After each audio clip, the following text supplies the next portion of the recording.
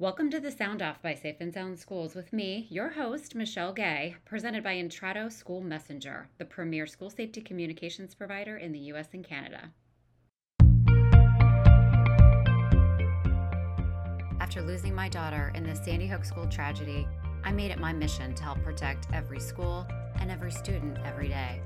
Each week, here on the Sound Off, we'll explore the biggest issues affecting school communities, from health, security, crisis prevention, and so much more.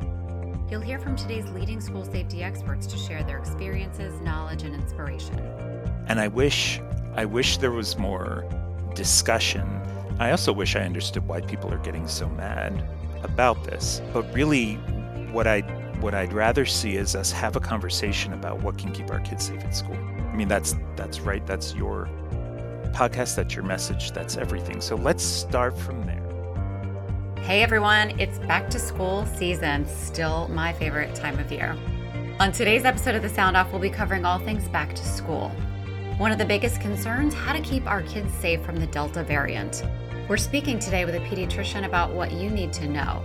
Plus this fall's must-have supplies, a big challenge hitting all U.S. schools, and how to ease back into school and keep anxiety in check. Let's dive right in. Intrado School Messenger is the premier school safety communications provider in the U.S. and Canada, leveraging Intrado's unique position as both a public safety and school communications leader. So as we all know, there's been a rise in cases of COVID-19, and now health experts are especially concerned about infections among children who are not yet eligible to receive a vaccine. As of today's recording, the American Academy of Pediatrics is reporting more than 252,000 cases of child COVID in the U.S. in the past week.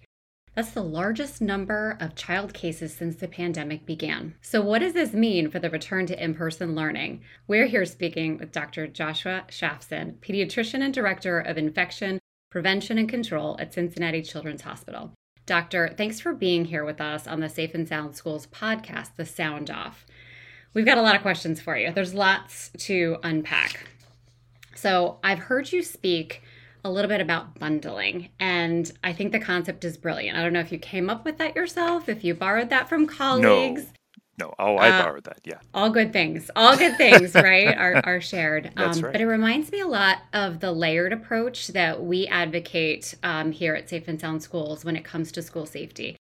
You'll hear a lot, I think, in all things, what's the one thing, what's the answer, what's the magic pill, and I think anyone who works in the field, public safety, public health, and any fields like that, mental health, I think we all understand that there really isn't one fix or a quick fix at that. So I love this idea of bundling. I love this idea that we are going to layer multiple things around to create the best possible outcome, especially at this time when we're kind of learning as we go. So can you share a little bit of this concept with our listeners? Yeah, absolutely, Michelle. And thanks so much for having me today.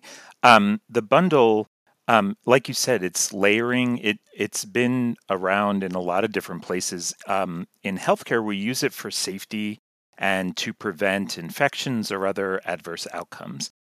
So, for example, somebody going into surgery will have antibiotics prior to surgery, will bathe, will get certain things treated with the skin, you'll make sure you're managing their diabetes, etc. If you do all of those things together, you will get better prevention of the infection than if you did one or two of them individually. And what we talk about with bundles, so the definition of a bundle is a number of interventions that individually will work, but when done together will do more. And the biggest question out there is, okay, so what's the one piece? But it doesn't exist. It doesn't. In fact, I would say the most essential piece of any bundle is reliability. It's doing what you expect to be doing and making sure you're doing it consistently. People have shown that in healthcare, when you standardize a process, when you define the steps and make sure that everybody is following the steps, you get a better outcome. And it's just because you take out the random occurrences and you take out the one-offs that people focus on and make different decisions. And so really what we're trying to do is we're trying to just come up with a few interventions that you can do as consistently as possible to give yourself the best chance at preventing. So when we talk about school bundles and we talk about COVID prevention bundles, number one is masking. So protecting ourselves and others. Number two is distancing. Number three is hand hygiene. And then number four, if eligible, would be vaccination. And then humans love complexity. They always want to add something else. You could get a banana split, but it would be that much better if you put nuts on it. And so, Or the cherry on right, top. exactly, right. It would be delicious without the cherry, but you can't resist. And so then people always say, well, what about ventilation? And, what about other things and cleaning? And those won't do any harm. Absolutely. So opening windows when possible, keeping doors open, trying to keep the air circulating, regular cleaning. It doesn't have to be some spacesuit enhanced something. It's just making sure things get clean. Will absolutely help. But if investing in those efforts, so investing in cleaning products or people doing the cleaning or how to do the cleaning is going to take away from you being able to make sure that you're doing the masking and the hand hygiene, I would say focus on the masking and hand hygiene and make sure that you're doing it reliably. So all things in balance, right? Mm-hmm. And we're Mm-hmm. we're basically stacking the deck That's right. in favor of everyone's health, Yep. right?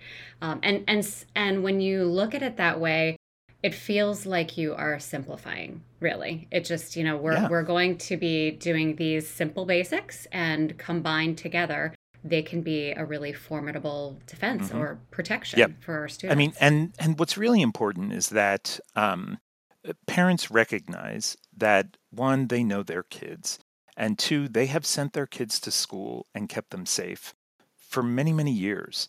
One of the things that people often ask is, well, what if kids are uncomfortable with masks? How do you wear them in school? And I say, well, it's about figuring out how. Who hasn't sent a kindergartner in and had to teach them how to wear shoes before they go to school, right? And if I asked you for that kindergartner, what is the one thing that you need in order for them to feel comfortable at school on that first day? I have a feeling you would come up with a few things, and that's a bundle. Makes so much sense. Well, since you brought up the masks, right? Masks are Hmm. we're talking a lot about masks everywhere in this country. So let's dive in on those. I think while we continue to learn about this virus and all of its variants, as I said earlier, in real time, masks are a simple, albeit inconvenient, strategy that we believe will help the spread. But I have to wonder, with so many different kinds of masks out there, are they all equally effective? What Yeah. are you recommending that best protects our kids? I was just talking to my sophomore in college, and she's sewing new masks. She's Hmm. found cool ways to get on the train, right? Hmm.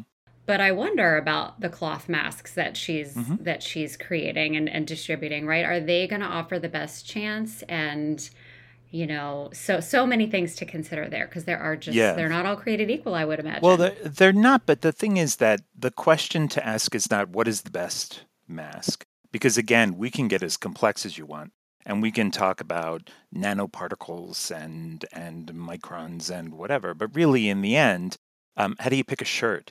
It's comfortable. You like the color and it looks good, right? Um, so the way to think about masks is the same way. First and foremost, there needs to be more than one layer. Cloth masks are fine, at least double layered, perfectly fine. Paper masks typically will come with at least two or more layers. So those disposable masks are usually fine. There's these products called gaiters that are just a very thin or like a bandana, Kids love them. yeah, Yeah. except that they're one layer. So they are going to be less effective. And CDC would recommend that you double up or that you fold over. But really, any paper mask or any cloth mask that has multiple layers will give you adequate protection. Because really, what you're asking yourself is, what am I trying to achieve?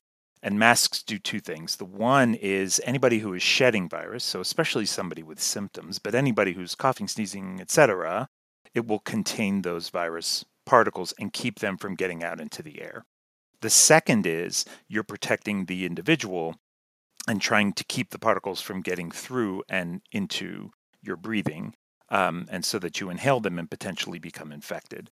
People will get very detailed about the size of the pores and the aerosols of the virus and all these things. And truthfully, all of that is relevant, but everything in its time and everything taken together, right? So uh, viruses do not wake up one day and say, how can I get through this mask?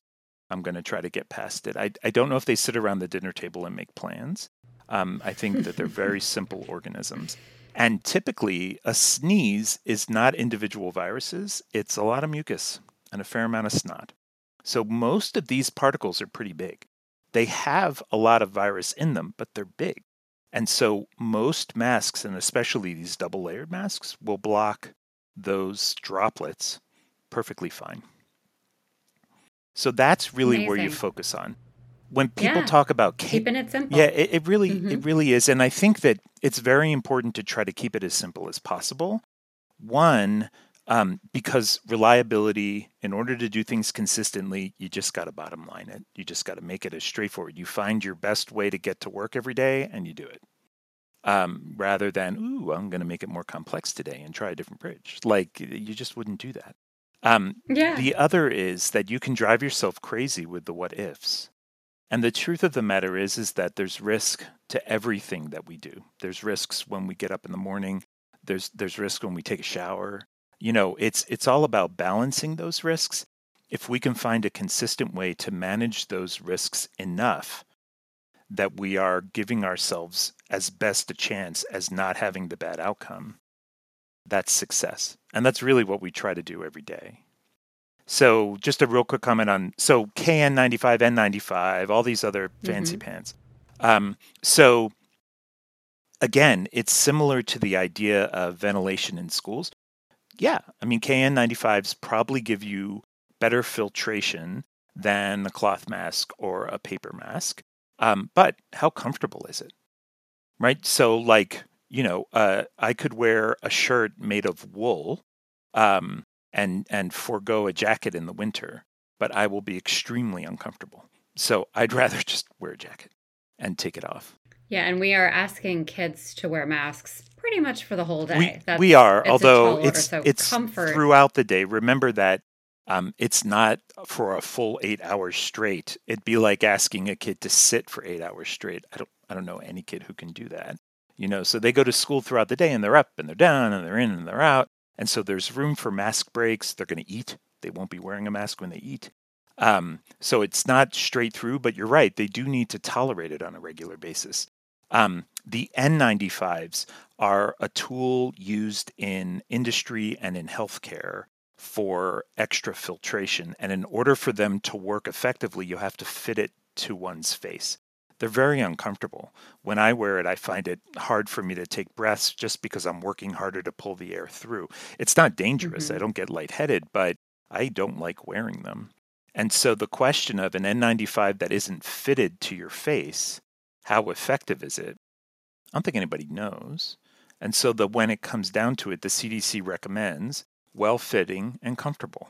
And that's really what you want to focus on. That makes great sense. And as you said with the discussion about bundling, that's not our only intervention. That's Exactly. not our only layer.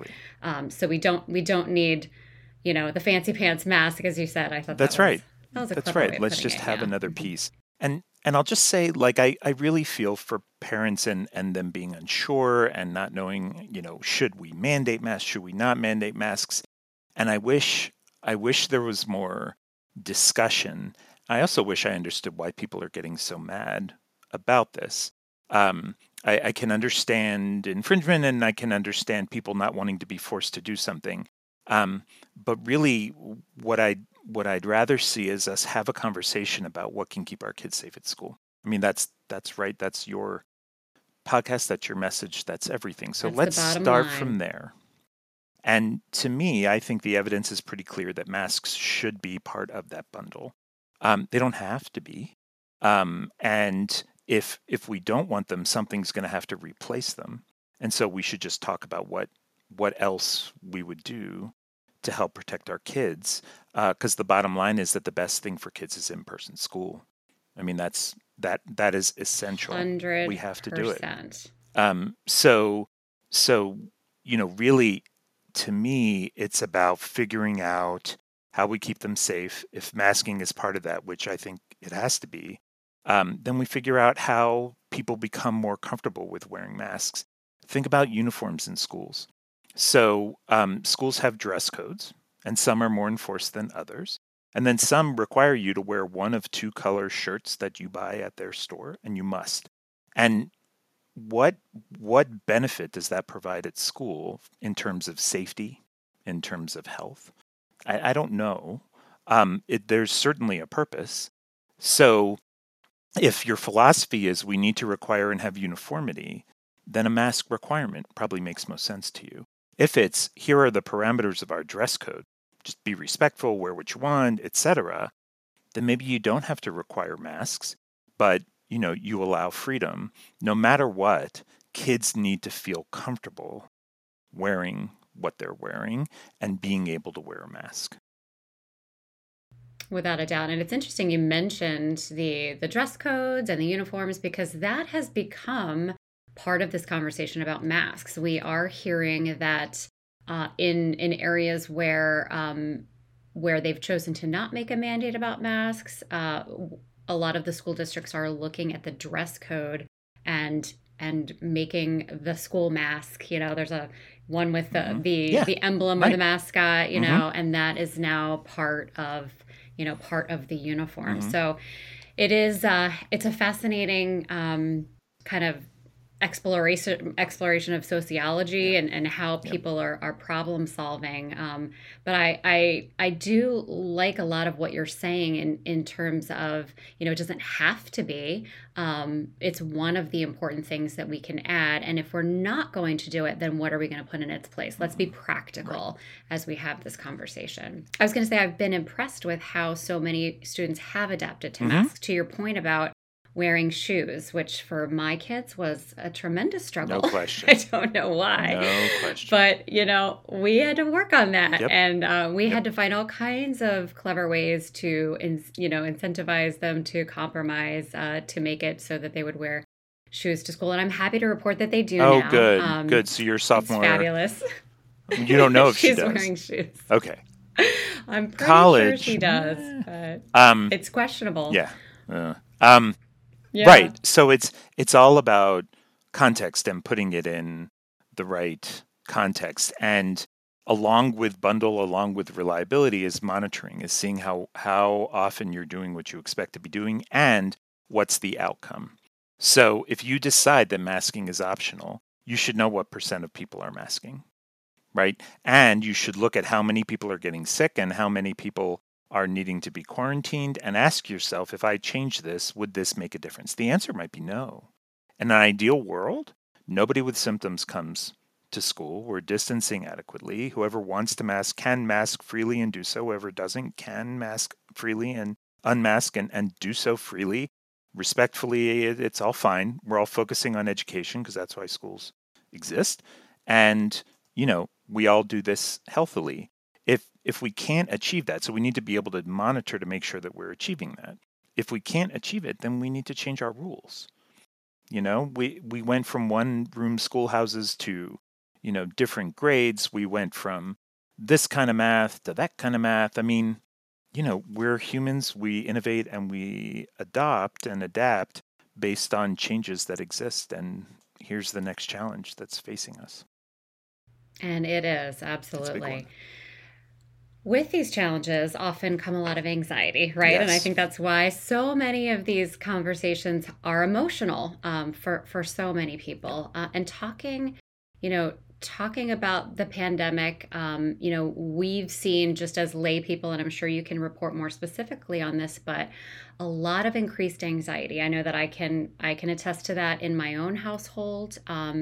We've had to make good use of community resources, be in touch with our family pediatricians Hmm. and our doctors Hmm. to really stay on it because it's almost like the pandemic or epidemic within the pandemic, this anxiety and how it is manifesting as a result of the pandemic here. So Are you seeing this trend in pediatrics? And how do you recommend that we combat it and better support our vulnerable children and families that are being affected by this? Yeah.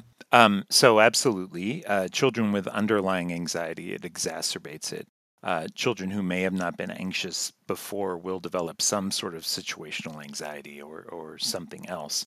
Um, so but the way to approach it is how we've always approached it. So the first is um, transparency and honesty. It is okay not to know. It doesn't mean that you don't know anything. It just means that you don't know the specific answer to that question. So, my 17-year-old does have underlying anxiety and often will ask me, is it going to be okay? Now, I know it'll be okay. I don't know how it's going to be okay, but I believe that it's going to be okay. And so that's what I tell her. I say, I don't know exactly how, but yeah, it's going to be okay. Now let's talk about stuff, which is number two, that we can control. So, what Hmm. can we control rather than focusing on the things we can't control or we wish we could, but we won't? So, we will never control other people's behavior. We will never convince the virus. Again, we're not going to go into that dinner table and convince the virus to change. The people that everybody's asked me to stop this pandemic, and I tell them that secretly I know how, I just won't, but that's not true. I'm trying just like everybody else. And honestly, every so often I feel the anxiety as well. We're all human. But what can we do? And so that's where we focus on hand washing, we focus on being in touch with your symptoms, we focus on talking about it and relaying. And then number three is we have to learn from what we've done. So history repeats itself because we don't learn adequately from history, or we think we have a great new idea, but it's not. It's actually something that we know about. We just weren't paying attention. And we learned last year that it is unhealthy for kids to not be in person in school, period. From an academic, from a psychological, from behavioral, etc. It's simply not. Plus, it's tremendous strain on the parents. It's a complete change in how you try to do things. Yes, you're all in the same house, but if you're trying to work and your kids are home, like it's very hard. So that learning takes us to, we have to have in-person school. And I think that what that tells us is that kids interacting with each other, finding ways to interact with one another, is a good thing. It'll be easier, and I think easier to feel comfortable once kids become vaccinated. But again, like you said, kids are much better at adapting and changing than adults give them credit for.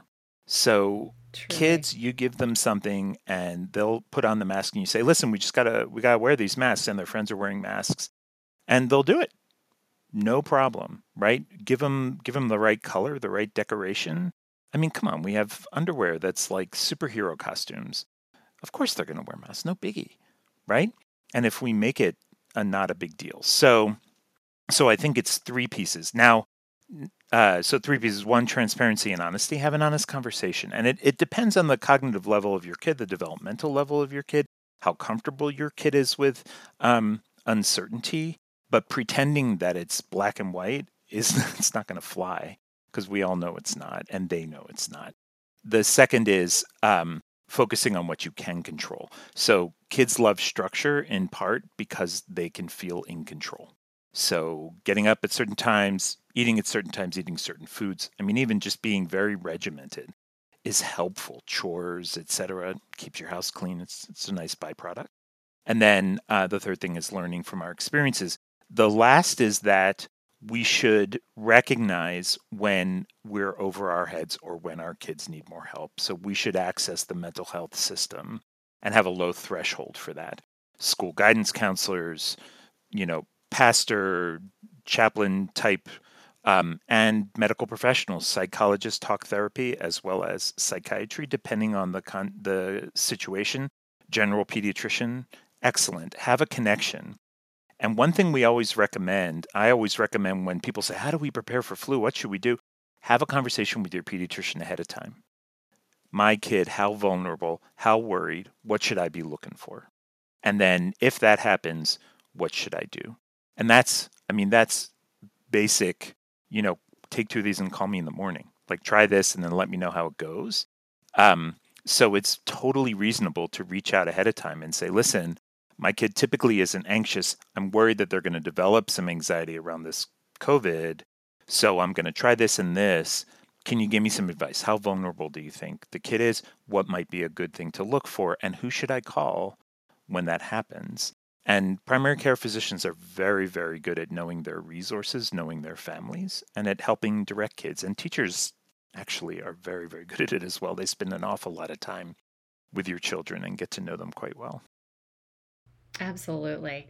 You mentioned black and white thinking, and it stuck out to me, kind of struck me because I think so many of the emotions around this pandemic kind of go back to that. And I think, we all ultimately want to know, sort of in our black and white thinking, when's it going to be over? How do we fix it? What's the answer? Hmm. And we just don't, and to be able to be honest and say this is what we know right now as a best practice. That may change, in a couple months. We may realize, oh my goodness, the data is in now, and we can look at that data and make different decisions. But I think that's that's such an important and empowering conversation to have, especially with perhaps our middle and high schoolers that are like little sponges Hmm. for, the news happening, Yeah. in the family room, and the conversations that adults are having, and kind of the unfortunately the political bent Hmm. of some of these debates. Yeah, what's really unfortunate is that there are lots of people willing to get on media and claim that it's black and white, or to point out when something changes and accuse somebody of being dishonest or missing something. And the truth of the matter is we're trying to define the pool while we're swimming underwater. We're in it, and so we really won't understand all of this until after, and we look back. That's how science works best. We can't pretend that the science on COVID is as robust as that for flu, because flu has been around for 100 years. That's right, versus barely two. It's just, and it's a very Right. different virus. It's behaving very differently. So, yeah, we know a lot about flu. There's still a lot that we don't know, but beta coronaviruses are very different. Surprise. It's kind of like, and I try to come up with analogies that work for kids. It's kind of like asking in the fifth inning who won the game. You don't know. That's a And great you can go one. online and see the probability, right? So, like, they'll show you, Mm-hmm. most likely this team's going to win or not, but it could change. And there's all kinds of videos on YouTube that show these great comebacks where people look like the team was going to lose with 2 minutes to go, and then they win. So, you, we deal with uncertainty. We enjoy uncertainty to some degree, and it's okay to live there. It's important, I think, absolutely to demonstrate to people that even though we desire to make things one way or the other, we desire to put them in buckets because it helps give us a sense of security. And when we're able to do that, that's terrific, right? When you're able to say, no, don't put your hand on a hot stove, that's easy, right? But very little in the universe is that simple. And so trying to talk through it, and then you can ask, so what do we know for sure? Right? So we know that hand washing is a good thing, period. That was shown in the mid 1800s before germ theory was put forward. So they didn't know germs existed, but they knew that hand washing worked. So that one is not debatable. Let's focus on that. Let's make sure that we're carrying around hand sanitizers, make sure we're doing it regularly during the day. So I'm an infectious disease specialist, and I saw a very nice young lady, precocious 8-year-old, 9-year-old, as they are, and in our chatting, she relayed that she was very anxious. She was afraid of getting sick. This is pre-COVID. It's like a good year and a half before COVID, and she was afraid that she was going to get sick. And how can she not get sick? And it was really affecting her day to day. And what I told her was, look, I am an infectious diseases doctor. So what I do every day is go in and seek out infection. And yet I really don't get sick very often. I very rarely miss work. I don't get a fever. And why do I think that is? And the reason is, one, because I'm careful, but two, because I wash my hands. I wash my hands throughout the day. I've taught myself to remind myself to wash my hands. When I when I see patients in clinic, I'll wash my hands. When I go in, I'll wash them halfway through. I'll wash them when I leave, with the hand sanitizer. When we switched to telemedicine for the pandemic, I found that when I was talking with them, I was looking for the hand sanitizer, like in my office. It's part of your routine. It is, right? So you teach yourself the same way that you teach yourself to brush your teeth, to floss, to flush, to wash your hands after you flush. Like you teach yourself these routines. Initially, children aren't born knowing that they need to do it, but parents teach them and hold them accountable. Did you wash your hands? Did you brush your teeth? And then once they get old enough, so like I said, I have a 17-year-old. If I asked her, did you brush your teeth? She will give me a look like, what do you think I am? Right? But she wasn't born with that knowledge or with holding herself accountable. So anyway, long story short, there are things that we can anchor on, that we can rely on. And then everything else is uncertain. That's okay. That's all right. We're going to figure And it here's out. what I love know that. right now. We'll anchor on that. Exactly. We're going to start here and we're going to get better at this together. What is your child going to be when they grow up? Where are they going to go to college? How many children are they going to have if they have children? Are they going to get married? You can't answer any of those questions. And it's exciting to find out, right? I mean, in kid terms, so we know when they're infants and they're babies. When are they big kids?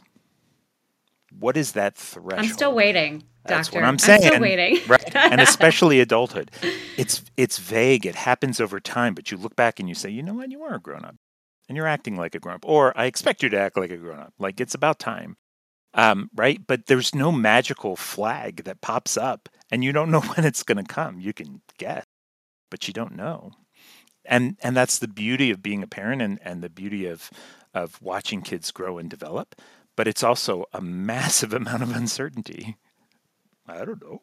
It comes with the job. It does. It comes with the job. And yet we cope with it. Yeah. We've been doing it for generations. That's why I know with confidence that we're going to be okay.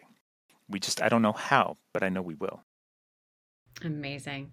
Well, thank you, Dr. Joshua Shafson, pediatrician and director of infection prevention and control at Cincinnati Children's Hospital.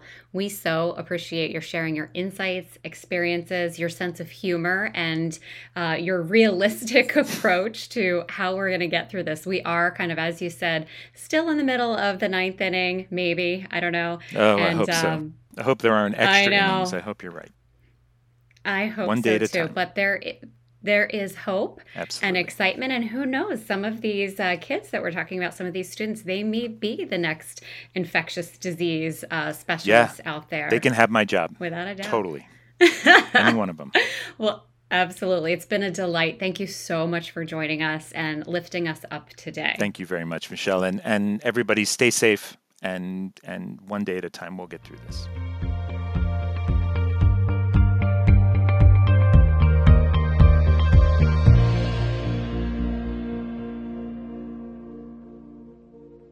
When it comes to school safety, our friends at Entrado have school communities covered.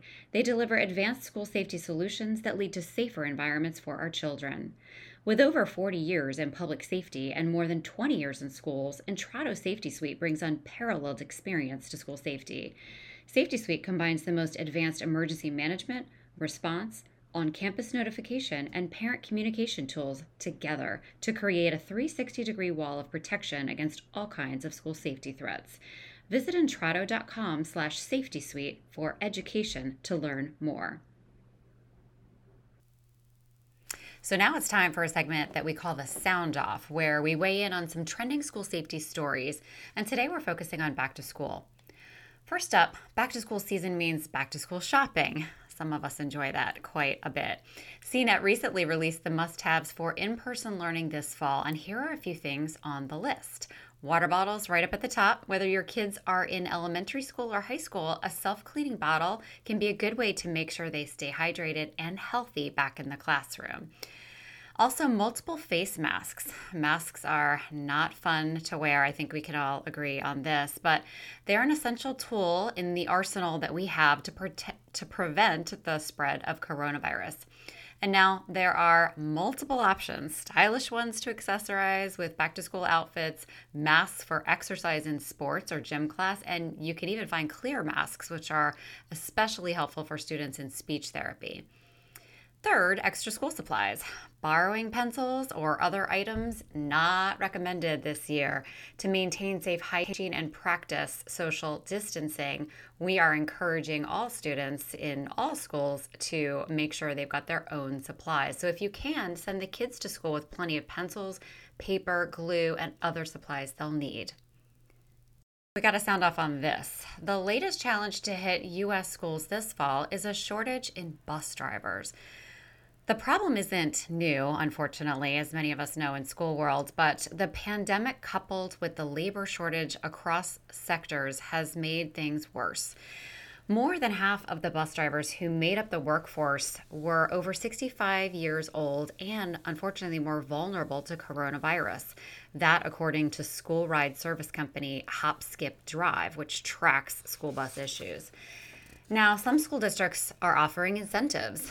A Montana district is offering a $4,000 bonus and inviting people to test drive big yellow school buses to try and fill these jobs. Another district in Delaware offered to pay parents $700 to take care of their own transportation. And a district in Pittsburgh even had to delay the start of classes because of the lack of drivers there.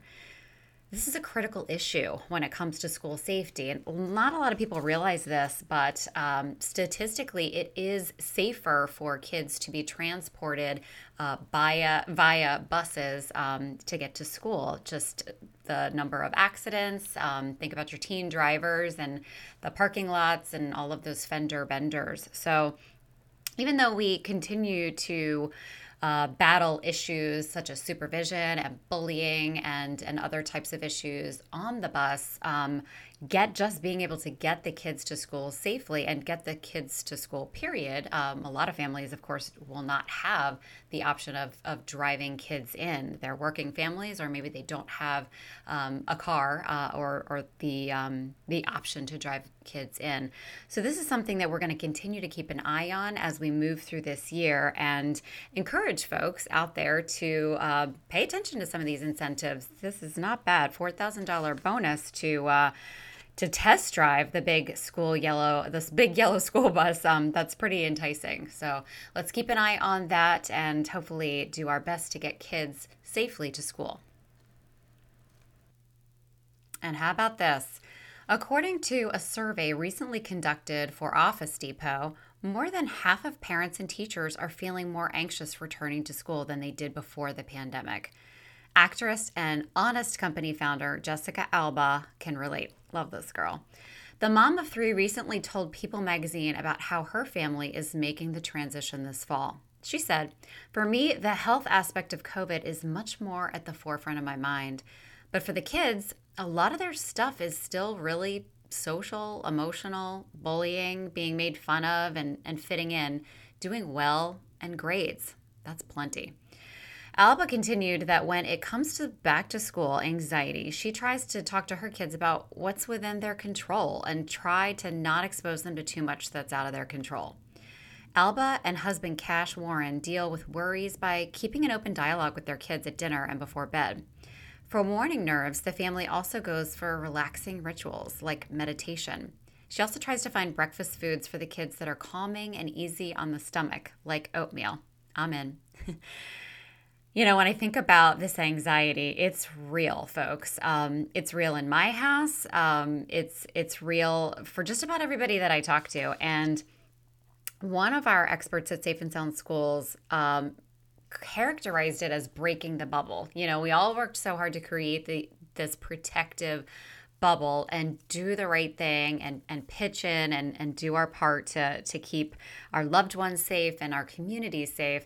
And now it's time to come out, and we're still amidst a lot of changing information and uncertainty, and this pandemic has unfortunately lots of twists and turns yet to come.